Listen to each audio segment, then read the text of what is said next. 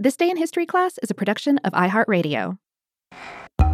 Hey y'all, I'm Eves. Welcome to This Day in History Class, a show where we one day ship nuggets of history straight to your brain through your ear hole. Today is February 13th, 2020.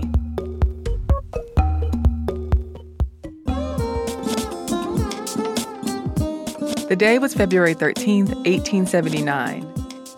Indian poet and activist Sarojini Naidu was born. Naidu was also the first Indian woman to be president of the Indian National Congress. Her poetry earned her the nickname the Nightingale of India. Naidu was born in Hyderabad, India. Her mother was a poet and her father was a scientist and philosopher. She was the oldest of 8 children, and some of her siblings were activists and poets. Naidu spoke several languages, and she began writing poetry at an early age. She began attending Madras University at age 12. Several years later, she moved to England to study at King's College and Girton College. There, she became involved in the campaign for women's suffrage. When she returned to India in 1898, she married a non-Brahmin doctor. Though he was from a different caste, the families approved of the marriage. The couple eventually had several children together.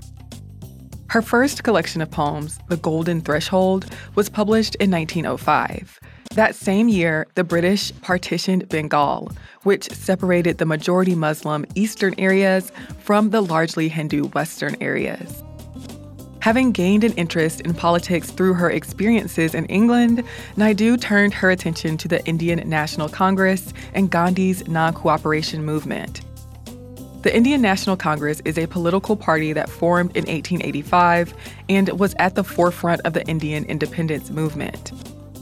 The non-cooperation movement was a nonviolent effort to get the British government to grant self-governance to India. Naidu joined the Indian National Congress in 1905. She traveled around India, speaking about women's education, helping impoverished people, and nationalism. She met with social and political leaders and artists like Gopal Krishna Gokhale, Rabindranath Tagore, and Sarala Devi Chadrani. In 1917, Naidu helped found the Women's Indian Association, along with Annie Besant, Margaret Cousins, and others. In the following years, she continued to argue for women's suffrage and speak out against issues like child marriage and sati, when Hindu widows would burn themselves to death on their deceased husbands' funeral pyres.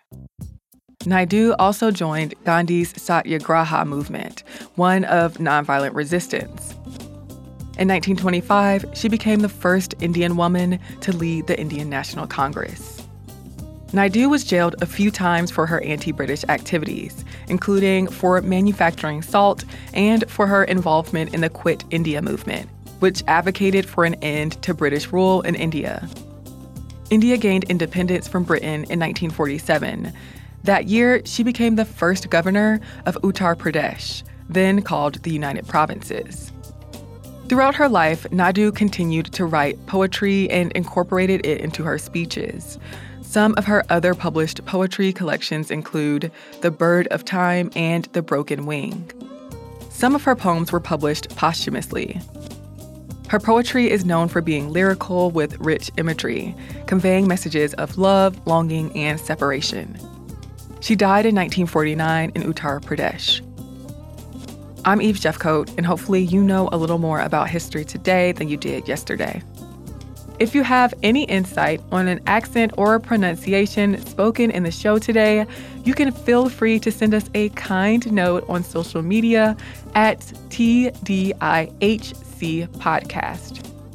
Or if you are so inclined, you can send us a message at thisday@iheartmedia.com. Thanks again for listening. We'll see you same place tomorrow.